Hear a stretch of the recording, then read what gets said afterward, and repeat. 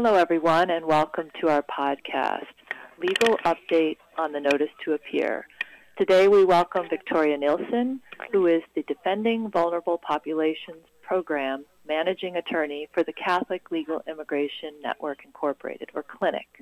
Our goal today is to understand the Notice to Appear rules and opportunities for best practices in light of recent Board, Circuit, and Supreme Court decisions. Welcome, Vicki. Hi, Pat. Thanks for having me. I'm happy to be here. Sure. So why don't we start with some information about you, your background, and your work? Sure. So as you said in your introduction, I'm working at the Defending Vulnerable Populations Program at CLINIC. This is a special program that started a couple of years ago, basically in response to the ramped-up enforcement and anti-immigrant policies of the Trump administration. So we provide more support on removal, defense, and litigation and asylum and other more complex issues. Before I started at CLINIC, I've had sort of a varied career in immigration. I was the legal director at Immigrant Justice Corps, a legal fellowship program. I worked briefly at USCIS and the Refugee and Asylum Law Division. I've been at Immigration Equality, which focuses on LGBT immigration issues, and been at the HIV Law Project, which provides more general legal services to people living with HIV. Thanks. Well, we're happy to have your expertise today. And let's jump in with an overview on the Notice to Appear, why it's on our mind these days and in the news. Sure. So the Notice to Appear is the document that begins removal proceedings against non-citizens. It's served by the Department of Homeland Security, which is the prosecuting agency in these cases, and then ultimately it's filed with the Immigration Court, which is under a different agency, the Department of Justice. Over the course of the last several years, the vast majority, in fact, nearly 100% by DHS's admission of notices to appear have not included the time and date of the hearing, and a high percentage of them also don't include the court address or what court it's going to be filed in. As a result, there's been substantial litigation about whether or not a notice to appear that doesn't include this essential information satisfies the requirements under the Immigration and Nationality Act, and if it doesn't satisfy the requirements, then what does that mean in the non-citizens' removal proceedings? And can you expand a little bit more on what the INA requirements are? Sure. So the Immigration and Nationality Act, under Section 239, lays out what needs to be in a notice to appear, and most of it is substantive, the nature of the proceedings, the legal authority under which they're brought, the acts or conduct alleged to be in violation of the law, the charges against the non-citizen, that the non-citizen may be represented by counsel, that the non-citizen is required to update his or her address, and then at 239A1G, that the time and place at which the proceedings will be held are supposed to be in the notice to appear. Great. And what has been the past practice for folks in immigration court when looking at these notices to appear? Yeah, so going back in time to before the changes in the immigration law in 1996, it actually was statutorily a two-step process where the person would get the order to show cause first, and then the notice from the court. When the INA was revised in 1996, Congress put sort of reduced it to a single document called a notice to appear, which is supposed to have all of this information in it. And as I said before, over the past several years, rather than putting the information in the notice to appear, almost all non-citizens get a document that says, date and time to be determined, and then possibly will also say location to be determined. The reason that one reason that this matters is just that there's often a great deal of confusion for non-citizens, particularly those who are more recent arrivals who generally don't speak English, may have limited literacy levels, and they're given sort of an important legal document that says you have to go to court, but then it doesn't say where and when they have to go to court. So I think there are real serious due process implications if you are serving somebody something that doesn't give them kind of the most important information that they need to have.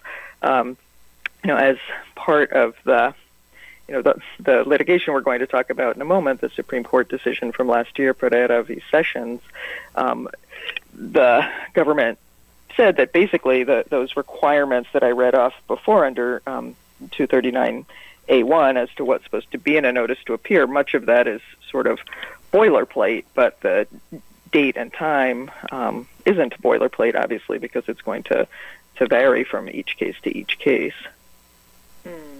Yeah. Can you explain more then about the Pereira v. Sessions case and its implications?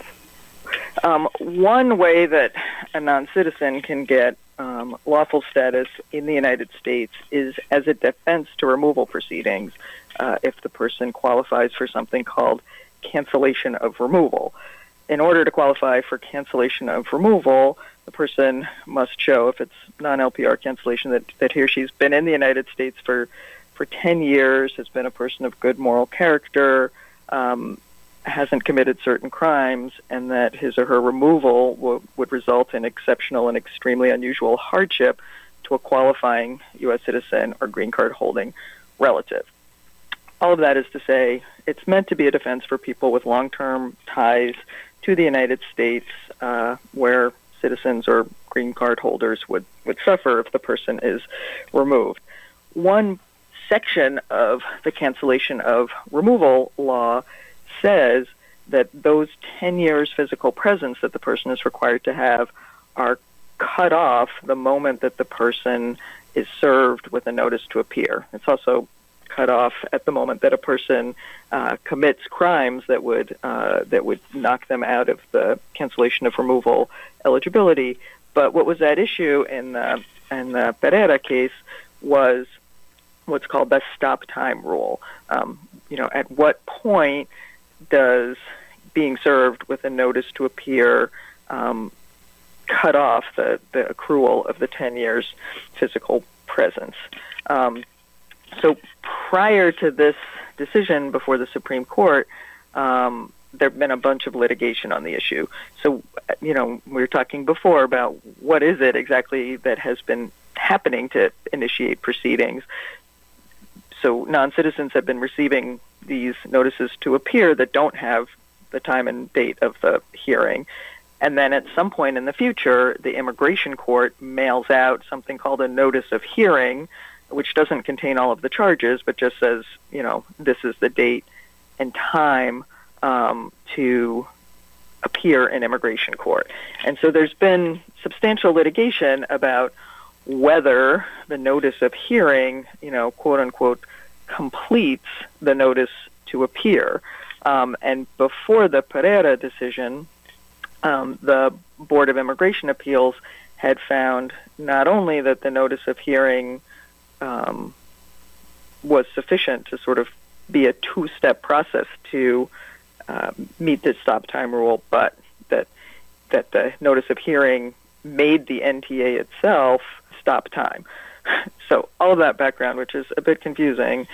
So at the Supreme Court, in the case of Pereira, he had received a notice to appear that didn't have the information about the date and time of the hearing, he did appropriately and properly give DHS the address information, and then they sent a notice of hearing to the wrong address. So he essentially never received information about when and where his court date was. He later was seeking cancellation of removal, and the government was arguing that he had not, that the notice to appear did cut off his 10 years presence in the United States. And an unusually cohesive Supreme Court decision, Justice Sotomayor, writing for an 8-1 majority, said, no, this is a clear statutory analysis case. The INA clearly says that the stop time rule applies when a person is served with a notice to appear, and then that section of the INA relates back to Section 239, which lays out explicitly the exact information that has to be in the notice to appear, and one of those most significant pieces of information is the date and time and place of where the hearing will be. So very clear, unambiguous language from Pereira, and because they were looking at the statute, the Supreme Court said we don't need to give Chevron deference to the BIA's earlier interpretation here. Because the language in Pereira is so broad, saying a notice to appear that doesn't give notice of where and when to appear is not a notice to appear at all, advocates were immediately wondering how far the Supreme Court intended that decision to go, and people started making motions to terminate based on that broad language of Pereira. So last summer there was sort of a flurry of motions to terminate, saying, well, my client received a notice to appear that was, quote unquote, not a notice to appear at all under Pereira, and therefore the court never obtained jurisdiction over the case. So the Supreme Court decision, Pereira, came out in June of last year. We're coming up on the anniversary of that decision. And within 2 months, the Board of Immigration Appeals had issued a matter of Bermudez Cota, which said no. Basically the board stepped in to kind of put an end to this flurry of motions to terminate, some of which were being granted and some of which were not. The board instead said that there is no jurisdictional issue implicated by Pereira. Thanks. So let's talk about the more recent Board of Immigration Appeals and the Ninth Circuit decision, and what they do and do not say, as well as the jurisdictional impact. Yeah, sure. So, essentially, after the Pereira decision last summer, there have been kind of 3 sub-issues that have been raised but not answered, I would say, by the Pereira decision. One is this, kind of broadest question of whether facially insufficient notices to appear grant jurisdiction to the immigration court. 2 is, kind of related to that, if the NTA does not have the required information, and then the non-citizen doesn't appear in court, does that mean that they should be able to move to reopen an in absentia removal order based on the fact that the NTA didn't ever tell them when and where to appear?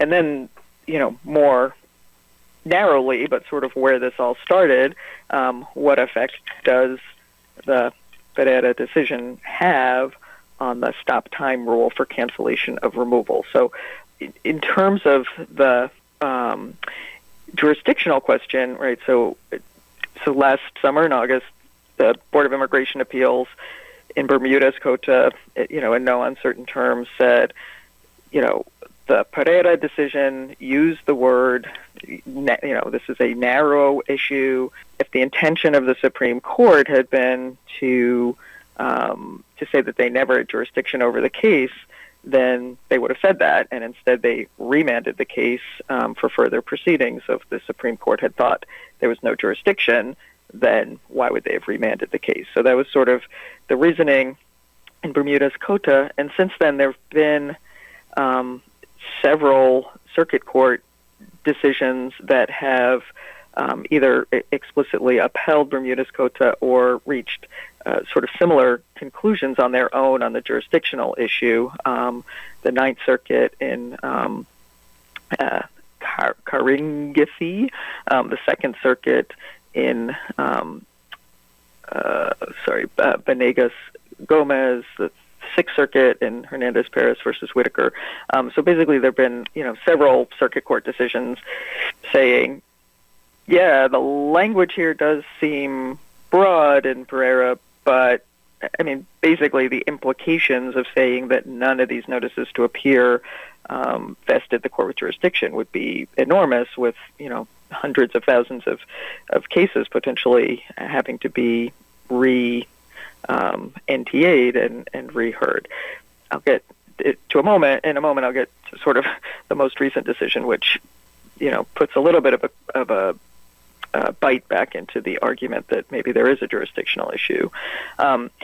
So the BIA in May of 2019 has issued 3 decisions interpreting Pereira v. Sessions. 2 of the decisions, matter of Miranda and matter of Pena, deal specifically with in absentia removal orders, and basically they're building on the Bermudez Cota decision and saying, it's apples and oranges if you're looking at the cancellation of removal section of the INA versus the section that says what must be included in the notice to appear, and there's nothing in the INA that requires the notice to appear to give the date and time in order to issue an in absentia order. So basically, those 2 decisions, said, again, Pereira should be read narrowly. It doesn't affect sort of any area of law other than the stop time rule that was narrowly addressed in the decision. And there have been several circuit court decisions that have also dealt with in absentia removal orders since Pereira, and none of them has taken a broad view of vacating or rescinding and reopening in absentia orders based on the lack of required information in the notice to appear. So the other BIA decision that has come out on May 1st of this year, matter of Mendoza-Hernandez, addresses sort of most directly the same issue that was in Pereira v. Sessions. It's a case that deals with the stop time rule in cancellation of removal. So the question there, actually, one thing that's interesting about that case is that it's an en banc decision by the Board of Immigration Appeals. So most BIA decisions are, if they're presidential, are a 3-member panel. This was a decision where the entire BIA weighed in, and in a closely split decision, issued an opinion which, in my opinion, seems to directly contradict the holding in Pereira v. Sessions. So basically, the issue in Mendoza is, again, when does time stop?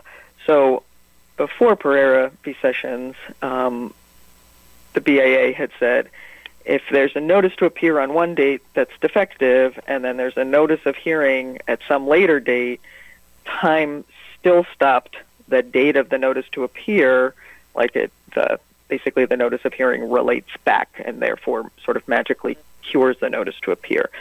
In Mendoza-Hernandez, the board took a slightly narrower view in interpreting Pereira v. Sessions and said, okay, clearly we can't rely on the date of that notice to appear if it was defective because the Supreme Court said that we can't. But we're going to look at the sort of overall intent of the Supreme Court decision, which is to make sure that the non-citizen actually knows where and when to go to court. So if the notice of hearing gives them that information, then those two documents taken together have everything that Section 239 of the INA require, and therefore time stops on the date of the notice of hearing.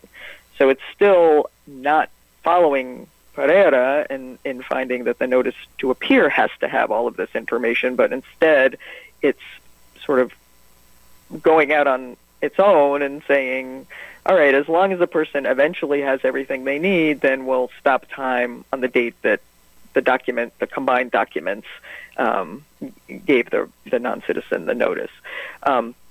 The dissenters in this case, which was 1, 2, 3, 4, 5, 6, right? So 9 went in the majority and 6 went in the dissent.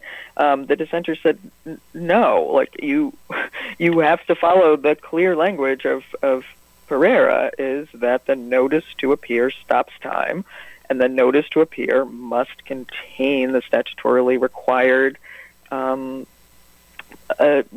elements. So it's a very strongly worded dissent, which interestingly was signed off on by the same members who had written the Bermudez-Cota decision. So while these board members were not willing to agree that there was a jurisdictional issue, they very strongly feel that Pereira v. Sessions is a straightforward decision, and that the result of that decision at the narrow intersection of the stop time rule and the notice to appear requirements is that an NTA must have this information in order to stop time, and that it is the NTA and only the NTA that can stop time for cancellation purposes. So that decision was issued on May 1st, so less than 6 weeks ago, and then almost immediately following that decision, the Ninth Circuit weighed in on the same issue in the case of Lopez v. Barr. That case, which was dated May 22nd, so basically 3 weeks after the BIA decision, the same issue came before, or was decided by the Ninth Circuit, and the Ninth Circuit explicitly rejected the BIA's reasoning in Mendoza, saying, the Pereira decision couldn't be clearer, and that in this narrow intersection, clearly, if the NTA is defective, the notice of hearing doesn't stop time. So what does that mean? So in the Ninth Circuit, at least, I think that means that anyone who has not been served with a notice to appear that includes the date, time, and place of the hearing, time has not stopped for them. So conceivably, there are people, who had old NTAs where where time should not have stopped. So that this might present an opportunity for people to file motions to reopen if they're now eligible for cancellation of removal where they weren't previously. And essentially the notice of hearing is not going to cure the defective NTA in the Ninth Circuit.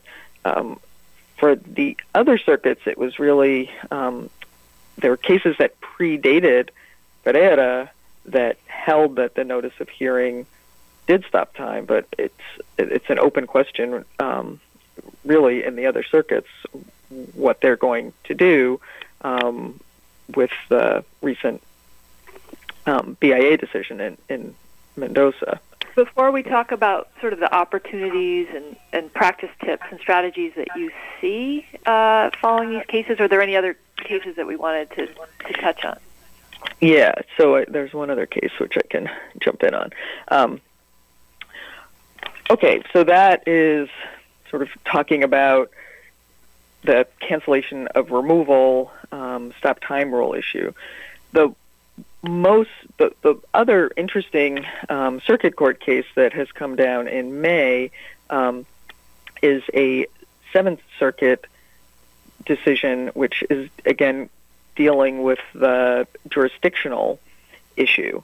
In that case, Ortiz-Santiago versus Barr, it's definitely a decision that is worth reading and thinking about. So in that case, again, the non-citizen was making an argument that because the notice to appear that he received did not contain all of the statutorily required information, that the court never acquired subject matter jurisdiction, and that therefore the case should be, reopened and terminated.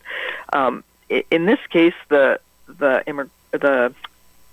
Seventh Circuit said, "All right, let's look at what does jurisdiction mean." So it's a very sort of 64,000-foot level decision, and they say, look, jurisdiction means, does the court itself have authority to hear a case? And clearly, so in the federal court context, that means, is there a federal question or is there a diversity jurisdiction?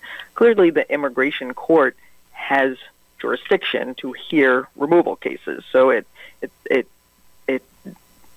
sort of didn't bite at the notion that a defective NTA means no subject matter jurisdiction, and that's important because if there's not subject matter jurisdiction, then there's no statute of limitations on when you can raise the issue. You can raise it at any time, even after a final order. So Seventh Circuit says, no, we don't see this as a subject matter jurisdiction issue. But we also don't really entirely buy Bermuda's Cota because it's not just, but the government can't simply ignore the statute, which requires it to have this type of information in the notice to appear. So the Seventh Circuit said, in fact, this is an issue that could lead to cases getting terminated, but because it's not subject matter jurisdiction, it's more of a claim processing rule, meaning that the respondent in the case has to raise it in a timely manner, and if it's not raised, then it's waived.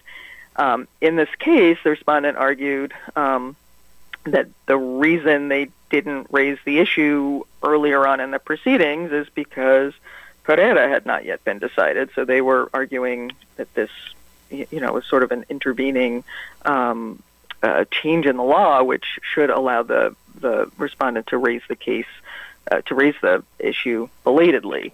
The Seventh Circuit didn't agree with that, in part because before the Pereira decision, there had been so much circuit litigation, and it was a circuit court split on the meaning of the notice to appear and what happens if it's defective, that the Seventh Circuit found, well, since there was at least one case from the Third Circuit which had found in favor of the non-citizen when a notice to appear was defective, this litigant in the Seventh Circuit, Ortiz-Santiago, should have been on notice and should have raised the issue earlier on in the case. It feels to me a little bit like a punt by the Seventh Circuit, that they're willing to really engage on the issue, but then in the end they, by sort of saying that Ortiz-Santiago didn't raise it early enough and didn't show how he was really prejudiced, he in this situation isn't able to raise the case. Raise the issue and potentially have the case terminated. I mean, it's a lot to digest. I mean, for me, I think practitioners were, right after Pereira last summer, people were doing motions to terminate in a lot of these cases. Then after Bermuda's Cota basically tied the hands of immigration judges. The question in the advocacy community has been sort of, well, do we still make this argument to preserve it for appeal, even knowing that the immigration judge can't grant it and the BIA can't grant it, so you're really just potentially preserving it for appeal before the circuit courts. What this Seventh Circuit decision is saying is, yeah, if you think that if you want to raise any sort of statutory argument that the NTA is not compliant with the INA and therefore the case should be terminated, you need to do that at the earliest opportunity, or you're going to waive the right to make that argument. So, I think at the Seventh Circuit case at least raises the possibility that the federal courts are not going to buy Bermudez Cota, and that the plain language of Pereira v. Sessions, which says, a notice to appear has to give somebody the notice of where and when to appear. It's like nothing could be clearer.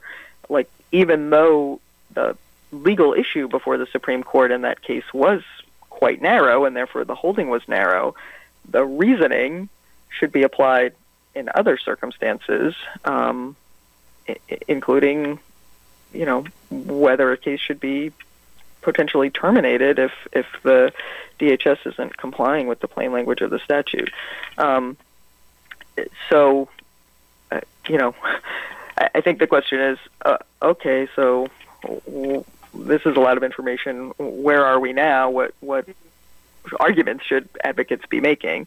I would say there's no downside to making an argument if the date and time and place are not in the notice to appear that the case should be terminated.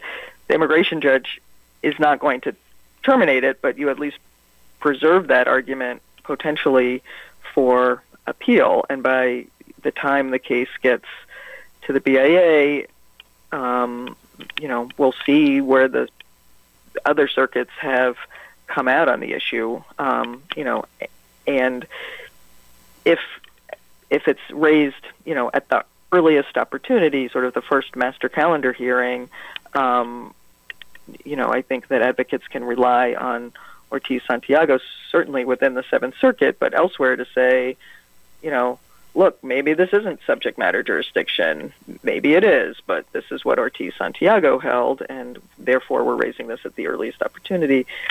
It just, it preserves for the respondent the opportunity to potentially,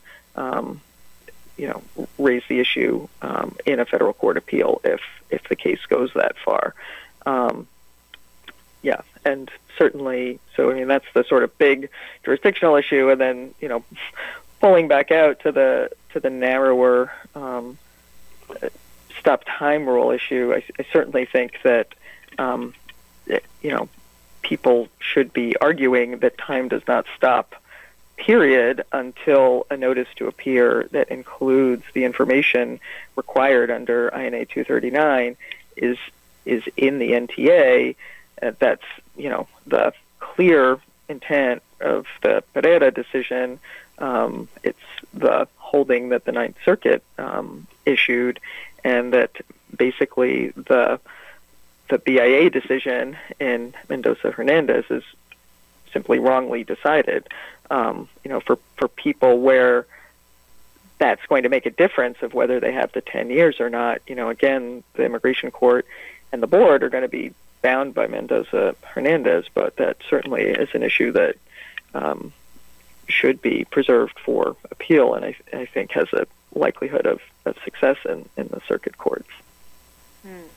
So if I understand your read on Ortiz-Santiago, it sounds like one of the maybe lessons for practitioners is that we should be making all sorts of arguments on the statute, on the precedent, not knowing what the court may decide to explore or pull out, as the relevant facts and arguments. Yeah, I think that's certainly one lesson, and I honestly, I think the Seventh Circuit is a little bit unfair to Mr. Ortiz-Santiago, because under Seventh Circuit precedent, it didn't matter that the notice to appear was defective based on prior decisions. So the fact that the Seventh Circuit now is saying, well, he really should have been aware of this Third Circuit decision that went the other way, and therefore he should have raised the issue at the earliest opportunity, it feels a little, disingenuous to me that that's really the requirement to preserve the issue. Nonetheless, it does sort of, at least on this topic, which, I think is likely to find its way back in one form or another to the Supreme Court in the next few years, I think it is important to try to stay on top of what different circuits are finding, and to, not assume that the decisions by the Board of Immigration Appeals are going to get deference from the circuits, particularly when Pereira specifically said this section of the INA is not ambiguous. So now we have the BIA making some, pretty big leaps in some of their reasoning, which I don't know if they're going to get deference based on the Pereira decision. I think for me, one of the big lessons of Pereira from last summer was just, most of the circuits had gone the other way, other than the Third Circuit, and said, yeah, it's fine, this two-step process is fine, doesn't really matter as long as the person ultimately gets the information. And, the fact that, I think brave and resilient advocates continued to litigate this issue all the way up to the Supreme Court, I think is an important lesson for all of us, and to always look back at the statute, because even if the board has made a particular decision which now feels etched in stone, or even if, the agency has issued regulations, if it contradicts the statute, you've still got a strong argument in in the federal court, especially if you can, hang your hat on that statutory argument and get out from under any kind of agency difference. Yeah, that's right. And, now more than ever, when we have fewer tools and opportunities on behalf of our clients. So before we wrap up, I'm wondering if there's any clinic or other resources that you'd like to flag. And thank you so much for immersing yourself in this. It's dense and it's complex, and I appreciate that you've parsed it. And wondering what on clinic you've created or you're planning to create, or what perhaps other national advocates have created that might help people understand. Yeah, thanks. So we are, last summer, clinic teamed up with the American Immigration Council to issue a practice advisory on Pereira. We are in the process of updating it, given the, number of decisions that have come out over the course of the last few weeks. So hopefully that will be out, I would say, next month.